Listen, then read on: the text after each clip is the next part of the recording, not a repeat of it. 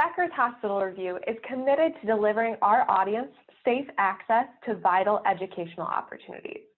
With this in mind, our 11th annual meeting will be in virtual format for the first time. Whether in the home or workplace, attendees will have access to sessions where industry leaders will be discussing the most pressing issues in healthcare, including the rise of virtual care, addressing clinician burnout, and delivering on price transparency. To learn more, click on the conference tab at beckershospitalreview.com. This is Scott Becker with the Becker's Healthcare Podcast. I'm thrilled today to be joined by Ruth Christopolsky. Ruth is the Chief of Population Health at Atrium Health. Atrium Health is one of the great systems in the country. She's going to talk to us today about how population health is changing in the context of COVID-19 and a little bit more. Ruth, can you take a moment to introduce yourself? Yes. Good afternoon, Scott. I'm Ruth Christopolsky, Senior Vice President of Population Health for Atrium Health, and have the distinct pleasure of leading value-based care and the implementation of people, process, and technology to support improving health for the folks that are in our region and live in our community. So thanks for having me today. Well, thank you very much. And population health is something that's been talked about for so long, and none of us really seem to understand it until COVID-19. Now we seem to get it more clearly in a variety of different ways. Talk a little bit about your career in population health, how it's changing and evolving, and some of your thoughts on it. Tell us how you look at some of these things.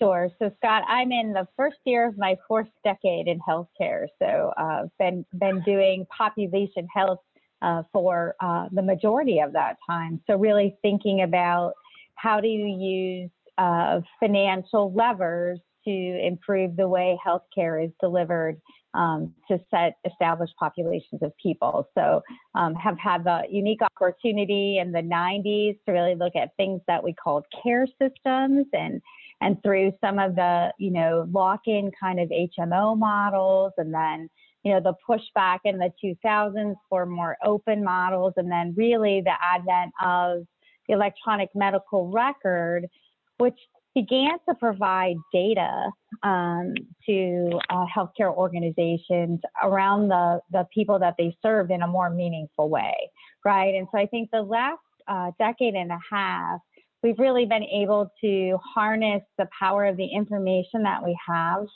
about our patients in ways where we can more proactively intervene. And I'll give you an example of some of the work that we've done in Atrium since COVID began.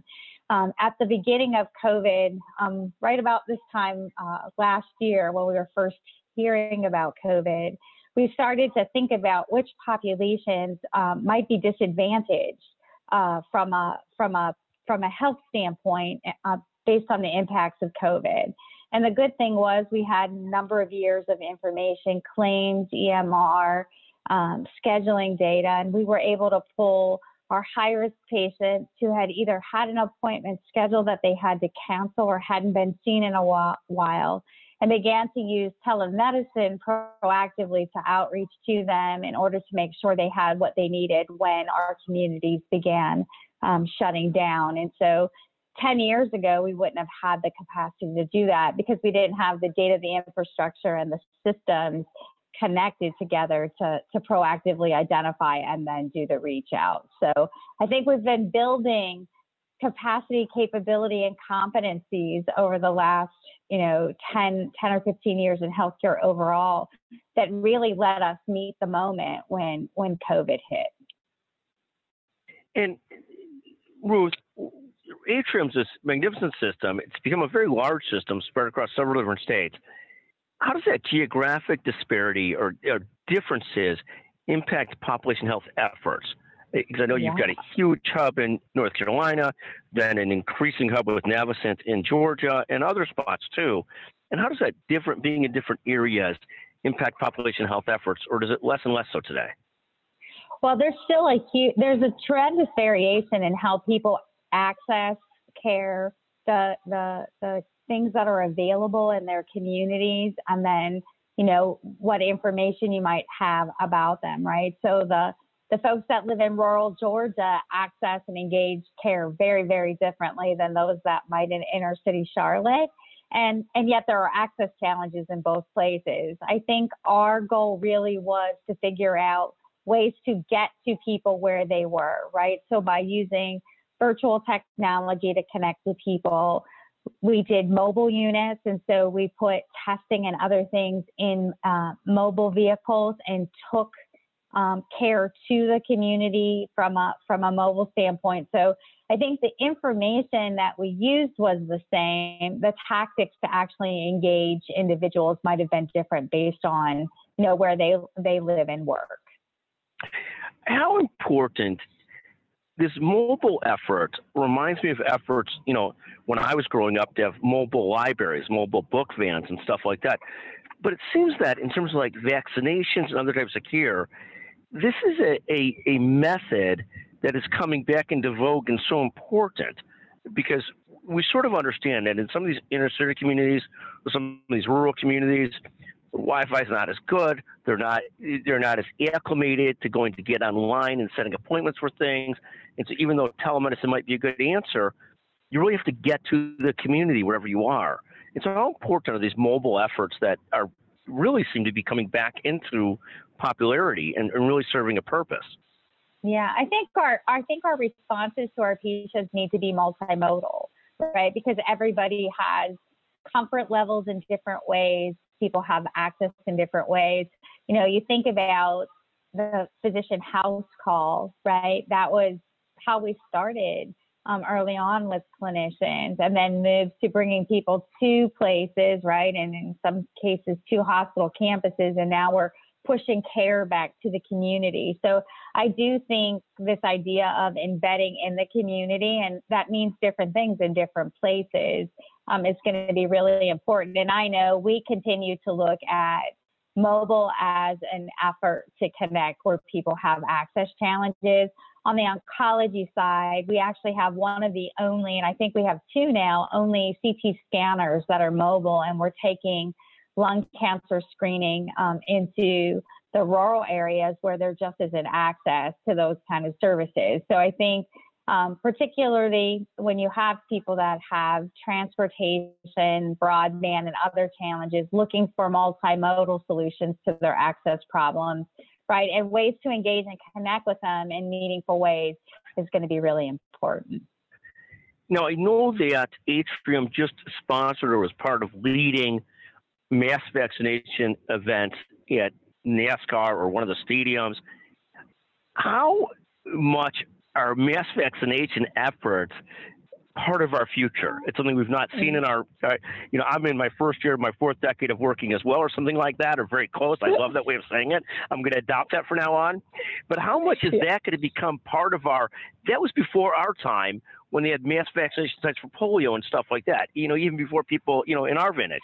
But how much is mass vaccination sites part of our future?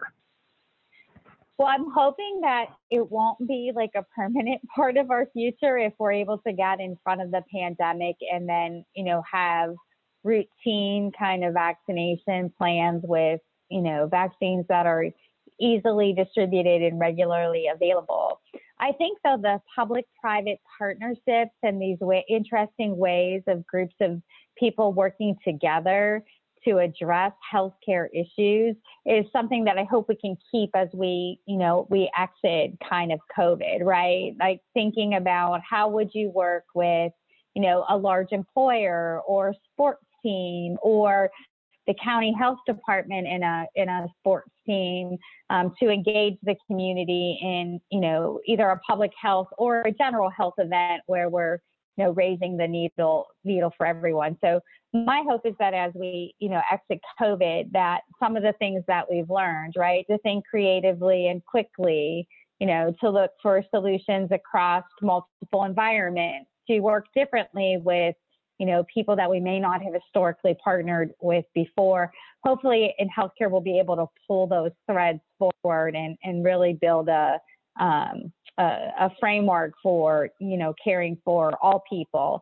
I do think the mass events right now are going to be necessary, to get as many people that need to be vaccinated. We need a combination of, health departments, these kinds of mass events, healthcare entities, other community support folks coming forward.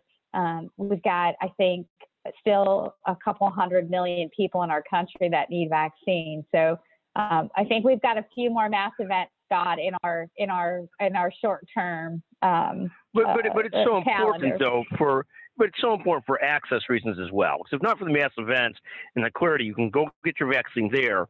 There are a lot of people that it would just be too hard for, wouldn't do it. So it's really an admirable and fantastic effort.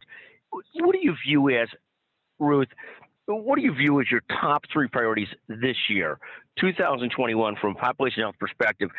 When you look at your prism, what are the big three priorities for this year? Yeah, so I mean, in North Carolina, as a specific particular focus, because we're so present in North Carolina, we're moving from to Medicaid managed care in July, and so Atrium and our Wake colleagues care for 1 in 4 Medicaid patients in the state, and so we've got a lot of work going around. Thinking about how do we ensure that we have a smooth transition for our Medicaid patients, as well as there's an advanced medical home model that they use that's very similar to the patient-centered medical home model. We need to make sure that we have the infrastructure and capabilities in order to ensure that we're doing that well. So that's a major, major focus. I think continuing to think about the things that we've pulled forward from a COVID standpoint. So whether it's our hospital at home program, what are the appropriate patient populations to care for in their homes versus bringing them into the hospital, ensuring that the hardwiring that we've done around virtual and tele everything sticks, right? So how do we not lose the momentum that we've gotten through COVID with some of these things, quite frankly, Scott, that we've been talking about for a decade or more? How do we make sure they stick in the way that we continue to care for patients? And then just continued care model transformation, right? Like what types of work teams do we need? How do we ensure that drivers of health that are outside of healthcare continue to be addressed, working with our community members? So that's what keeps me awake at night, really, is getting ready for Medicaid, not losing the momentum on really important innovations and thoughtful ways of caring for people that we've picked up in COVID. And then just this consistent care model transformation and thinking about ways to address all of the health needs of our patients. That's what I think about most often. And Ruth, let me bother you on one more question, as long as I have you. You've been working for a few decades now and are still totally excited by what you do. And that's a magnificent thing to have in one's life. Give advice to someone who's on our producer with us, is in her first year of her first decade of working. Tell her, how do you stay excited about your career for 30, 40 years? Some advice there. Yeah, well, I think first and foremost, I love what I do.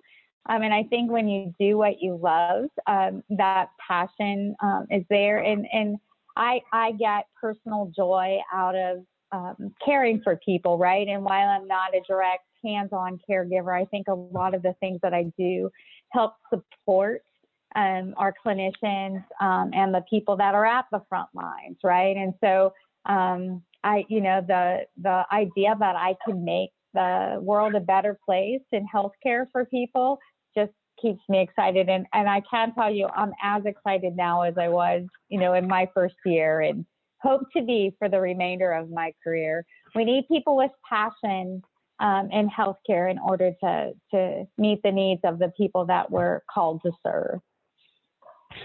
Ruth, what a remarkable career. What a remarkable clarification of priorities and what you're doing. Just magnificent. Thank you for all you do. And thank you for joining the Becker's Healthcare Podcast today. Thanks for having me, Scott.